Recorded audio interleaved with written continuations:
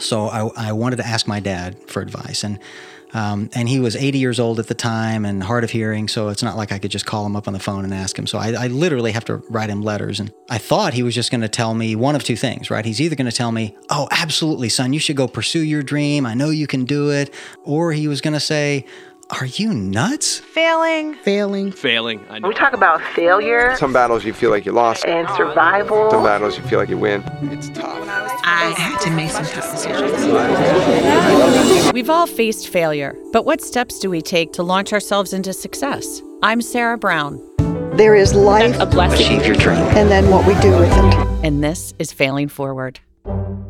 Well, Paul Smith, I want to welcome you to the podcast today. Thanks for being here. Oh, you're very welcome. I'm excited to be here. I'm excited to be here too because, when we chit-chatted last week or this week, you gave me a teaser that I can't wait. Yeah, I've been waiting. Okay, Yeah. Just so you know, I've been waiting patiently. And I didn't cheat. All right. But let's get into... I'll make you wait till the very end of the podcast. You're so mean.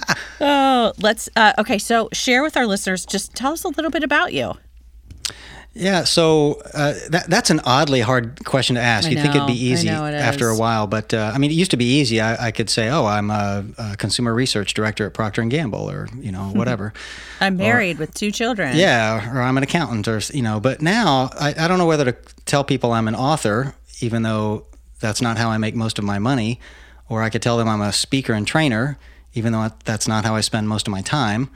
Or I could tell them I'm a writer and a podcaster and a blogger, even though that's not how I spend much of my time, or make any of my money. So I'm not really sure. I'm all of those things. What about a storyteller? That's probably the best. But I find that when I say that word to people, what it conjures up in their mind is some Broadway style actor or somebody at a folktale festival that's on stage bouncing around and waving their arms all around and enthralling a bunch of 9-year-olds in a story, and that's just not what I do. So yeah, I've yet to figure out the right answer, but somewhere in all those things I just said is what I do. And mostly I guess what I do is I teach leaders and salespeople how to use the art and the science of storytelling to make them more effective at their jobs. And that could either be through reading the books that I write or hiring me to do a training course or something. But that's in essence what I try and do. I think that was perfect. All right, I'm going to go listen to this later and write that down then. So that's what I should say from now on. And I'm going to add to that. So listeners, Paul currently has 3 books out: Lead with a Story, Parenting with a Story, and Sell with a Story. And are you working on a 4th? Yeah, I'm always working on something, but we'll see what happens. We'll see. TBD. TBD. Yeah, exactly. So how did you get into storytelling? Why storytelling? Yeah, so, and perhaps this will fit in with the theme of your podcast here, Failing Forward. Mm-hmm. It's at some point I recognized that what I really wanted to do with my life, if I could choose exactly what I got to do, would be to be a trainer and a speaker. I got to do a little bit of that at P&G, and I loved it when I did it, but that was like 5% of my job. And I thought, well, what could I do to make that be all of my job? And I noticed that the people who get to do that for a living are typically people who've written some best-selling book, and then everybody wants them to come talk about what they've written about. Right. And so I thought, well, I need to go write a book, I guess, So, yeah, it's just so simple. Yeah, real simple. Well, so at about that time, I had just read a book by Chip and Dan Heath. It came out, I think, in 2007. It was called Made to Stick, and it was a New York Times bestseller and fabulous book. And it actually it radically changed how I was teaching one of the communications courses I was teaching at Procter & Gamble. And that's when these two ideas came together, and I thought, well, maybe I could do this type of training class outside of Procter & Gamble and do it for a living, or at least let me try this kind of thing. So I literally contacted the authors and said, I think there's some commercial value in the combination of the theory in your book and the real world examples and stories that I use to teach it in class. And so we ended up forming something of a partnership, and I became the first licensed trainer for their Made to Stick book. And so I would, go around to essentially to companies that couldn't afford to hire them, but could afford to hire me. That was like the private label version of Chip and Dan Heath, right? And I would go and I'd do a full day training course, and I'd send them, 30% of whatever I made or whatever, some licensing fee. Sure. And it was nice, and it got my toe in the water, and and it confirmed for me that, man, I love doing this. I absolutely love teaching adults something that I'm passionate about. But I still had this full-time day job at P&G, and I really had very little platform to market that service. Essentially, what I was doing was when they had somebody call them and want to hire them and they just couldn't afford their exorbitant fee, they would send them my way. And there just wasn't enough of that. For it to make sense to them, I needed to be able to generate new clients. And I put up a website, but I got this full-time job at P&G, and I didn't have a marketing budget for myself. And so at the end of the year, we had this really tough conversation, and it was, hey, we love the class that you're teaching, and your website looks great, but we like this idea of us not having to do a thing and get paid every time somebody teaches a class that's got our name on it and got our ideas in it. And you can only do 3 or 4 of these a year, or have only done 3 or 4 of these a year, and that's probably not going to change too much as long as you got a full-time job and don't have a platform to market this idea. Yeah. And those things weren't going to change. And so at the end of that conversation, what they said was, we'd rather hire a real full-time training company to do this and not have you do it. And by the way, what I'd forgot to mention was we'd also had a plan for us to all 3 co-author a book together, and it was going to be essentially the follow-up to Made to Stick. It was, call it Made to Stick, a practical guide or something. Essentially, it would be the written version of the training course I was teaching. So here I had this plan with these 2 guys, these 2 best-selling authors, to author a book and dip my toe in the water becoming a trainer. Okay. And at the end of 2009, in this one phone conversation, they told me that neither of those things were going to work out. So, first of all, we want to hire a real training firm to do this full time instead of this, very part time stuff you're doing, and which is not meeting our expectations in terms of, sheer revenue and number of clients, because you don't have a marketing platform. And also, oh, by the way, we're too busy to write that book with you, so we're not going to do that either. So it was like a double doozy. Oh yeah. So these two big dreams I had that I'd been working on for a year. And by the way, I'd written half of the book at that point. Did you really? Oh yeah. Okay. Were you able to use some of that information for something else? Well, yes. And so that's the transition. And so in this one phone call in December of 2009, I had this, very disappointing set of double-barrel shotgun news coming at me, and essentially got fired from my 2 dreams. And so I moped around for about a month. And then in January, I said, I don't need them. I'll write my own book and I'll get my own clients. And so, yes, I used much of, in fact, that's how, this is a long answer to your short question, but that's okay. I came to the idea of storytelling. Really was one of the 6 components of their ideas in Made to Stick, is that ideas are more successful if they're simple, unexpected, credible, concrete, emotional, and delivered via stories. And so it was that stories that I thought, well, that's the one of these 6 things that I really have the most unique information on and ideas and examples of. And so that ended up becoming the topic of my first book, was really just focusing on storytelling. So I love how there was a big turn in the road, a detour, a pretty big detour, but how you were able to take that detour and figure out a new path.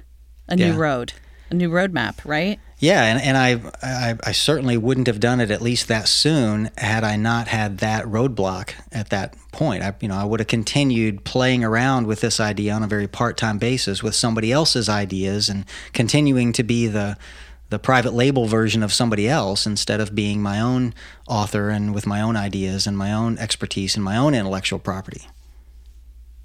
I love that. Okay, so you decide to do this. You decide to write the book. Then what? Yes. How do you decide to leave P&G? Because that's a pretty big leap. Yeah, that's a great question, and I thought about that a lot. In fact, I thought, what is my decision criteria? And I actually came up with 5 things. I said these 5 things would make me quit my full-time, honestly pretty cushy corporate job in my mid-40s. Too young to retire, but yet not. not ready to retire, but ready to go do something else. And I came up with these 5 criteria. One is I'd only leave for work that I was truly passionate about. Okay. You know, I mean, let's face it. Not many people hate their job, but most of us don't love our jobs. You know, and that's kind of where I was. I liked my job, but I didn't love it. So I would leave for a job that I loved. Secondly, work that I thought I could really excel at. You know, I thought I was good at my job, decent, but I wasn't great, and I didn't feel like I was the best. And wouldn't it be great to be the best at something, or be at the top of, you know, the heap of something, you know? So work I could excel at. Okay. Third, work that I thought would make a real difference in people's lives. And I know that sounds totally cliche, but I think that's only because, you know, too few of us do work that really makes a meaningful, positive, and tangible impact on other people. And, you know, I was working in our toilet paper business, and I just, you know, I didn't feel like I was really making the world a better place, you know? So, so 3. Were you really working? Absolutely. Okay. Yeah. Toilet paper, paper towels, and, you know, facial tissue. So I was literally in charge of research on how people blow their noses and wipe their butts. Right. So, not exactly world-changing stuff.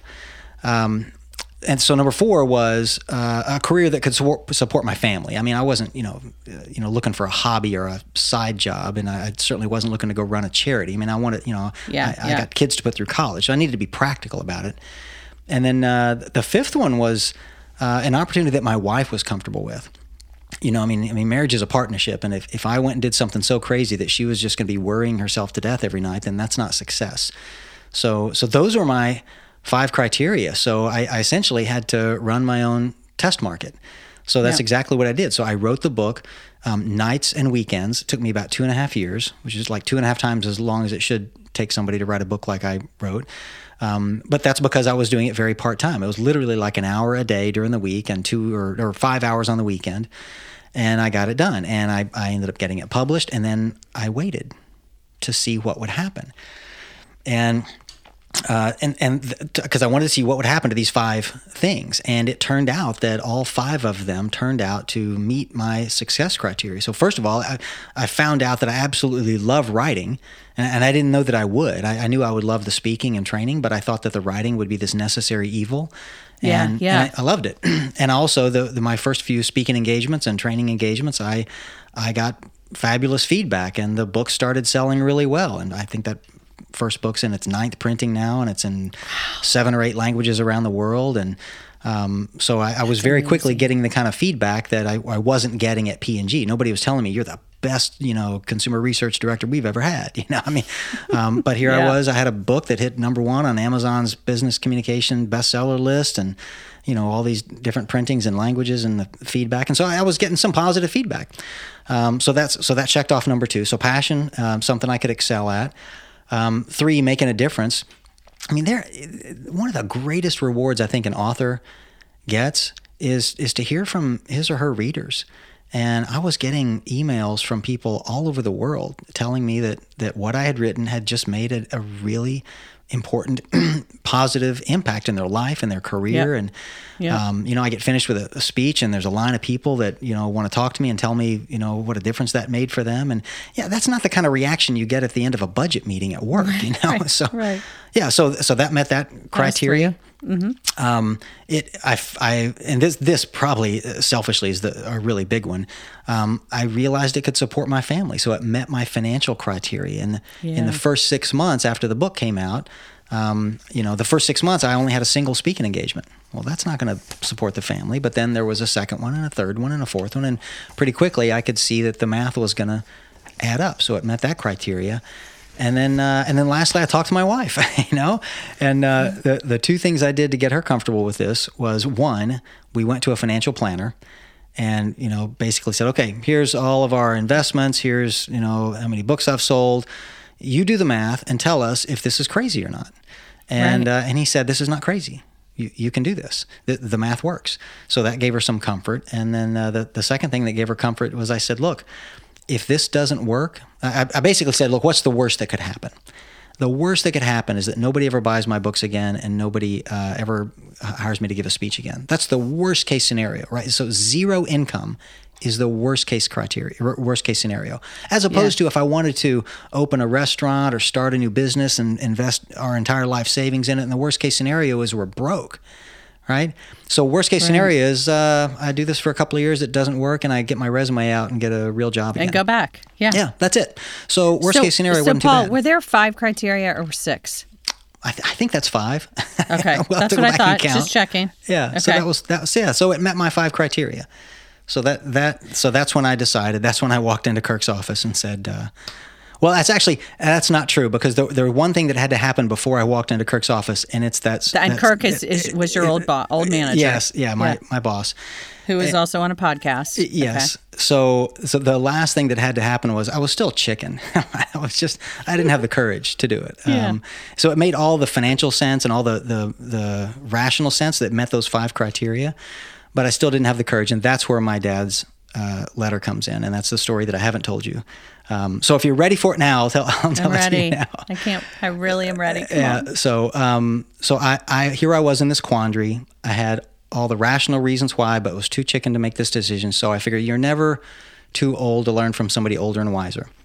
So I wanted to ask my dad for advice, and he was 80 years old at the time and hard of hearing. So it's not like I could just call him up on the phone and ask him. So I literally have to write him letters. And so I wrote him, and I told him basically everything I just told you, and said, what do you think I should do? And I thought he was just going to tell me one of 2 things, right? He's either going to tell me, oh, absolutely, son, you should go pursue your dream. I know you can do it. I'm behind you 100%, like you think a parent would. Or he was going to say, are you nuts? Like, you got like 5 years before you can like retire and get a retirement plan and it'd be all comfortable. And just sit tight and go pursue that silly dream in a few years when it's easy. And so I waited for a couple of weeks for the letter to come back, and he didn't tell me either of those things. All he did was he told me a story about himself when he was a kid. He said, when I was 5 years old, I knew exactly what I wanted to do with my life. He said, I wanted to be a singer, like Frank Sinatra or Tony Bennett, that was Sammy Davis Jr. That was his genre, right? And he said, and I knew that for sure. The first day of first grade, he said, I go to school and the teacher asked all the students if any of us had any special talent, and like singing or dancing or magic tricks or whatever. And he said, I raised my hand and I said, I can sing, despite the fact that he'd never sung in front of anybody except his mother in the kitchen, right? Well, what do you think the teacher did when he told her that? Well, I would have thought the teacher would let him sing. Exactly. She said, well, Bobby, stand up and sing us a song. So little 5-year-old Bobby stands up and he belts out his favorite tune. And he, right there, a cappella in front of the whole class. And he said, I nailed it. Right? I got all the words right, all the melody right. I was so proud. I finished singing the song, and the teacher and the other students stood up and applauded me. No. Yeah. And my first public performance, and I get a standing ovation. And he said, that's the moment that I knew that this is what I was destined to do with my life. And he said, unfortunately, that turned out not just to be the first time I ever sang in front of an audience. It turned out to be the last time I ever sang in front of an audience. And he said, son, life just got in the way, right? I grew up, I went to school, I got married, had you kids, got a job. He said, but the truth is, he said, I just never had the courage to do it. And he said, that was 75 years ago, and there's not a month that goes by that I don't regret that decision. Wow. And of course, if that wasn't enough, and it was, I kid you not, he closed the letter with these words. He said, I would love to see you achieve your dream, but that doesn't mean in your lifetime, son. That means in mine. And I just, oh my gosh, tick-tock, right? The guy's 80 years old. I mean, that hit me like a ton of bricks. I mean, like my heart stopped. I could not move forward from that moment, reading this letter. I mean, my father had laid down this gauntlet in front of me and challenged me to pick it up, like not some time off in the future, but right now. And so quite literally 2 days later, I walked into Kirk Perry's office and I resigned from my 20-year career. And it was absolutely the best decision I ever made, and I absolutely would not have made it at that moment had it not been for my dad's letter. Paul, that story was better than what I expected it would be. Well, it's good because you probably had high expectations after the tease I gave you over it. And did that happen? Did your dad get to see you? It did. My father is still alive, and he's gotten to see me achieve this dream. So Yeah, you know, and you know, today he's 85. Unfortunately, he is suffering from prostate cancer, and so which just further heightens my feeling that was such a good decision, because, you know, what if I'd waited that 5 years? Right. You know, who knows, because it takes a few years to be successful in this business. But anyway, that was the last thing that I needed. I needed a jolt of courage, and that letter let me realize that, you know, if we are the only ones that we're disappointing by not pursuing our dream, then it's probably fine. Like, you can make that decision for yourself. But the truth is, all of us have somebody else, you know, whether it's a husband or a wife or a parent or child or coworker that wants to see us achieve our dream. And if you won't do it for your sake, you know, do it for them, and you'll probably make two people happy in the process. I love that. I love that. So So the advice is, if you're looking to achieve your dream just for you, yeah. But if you're looking to do it for you and others, do it.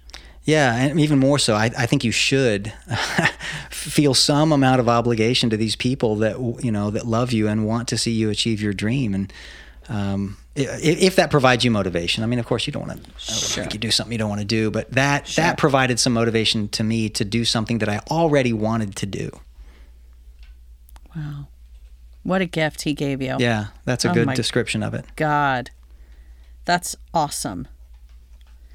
So my final question to you is, and this is going to be just where you are today, and, you know, but what's a story that either you told or that was shared with you that has just really stuck with you that you think would be cool to share with listeners? Oh, yeah.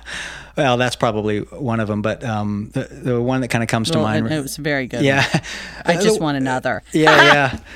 So the one that I enjoy right now is something that actually happened to me and my wife. And as you know, the most recent book I wrote was about storytelling for salespeople. So, you know, for about a year and a half, I was investigating sales stories and kind of looking for them wherever I was. And my wife and I were at Coney Island here in Cincinnati at an art fair they have once every couple of years. And this isn't just some like local arts and crafts thing. This is a serious juried art fair that they bring people in from around the country.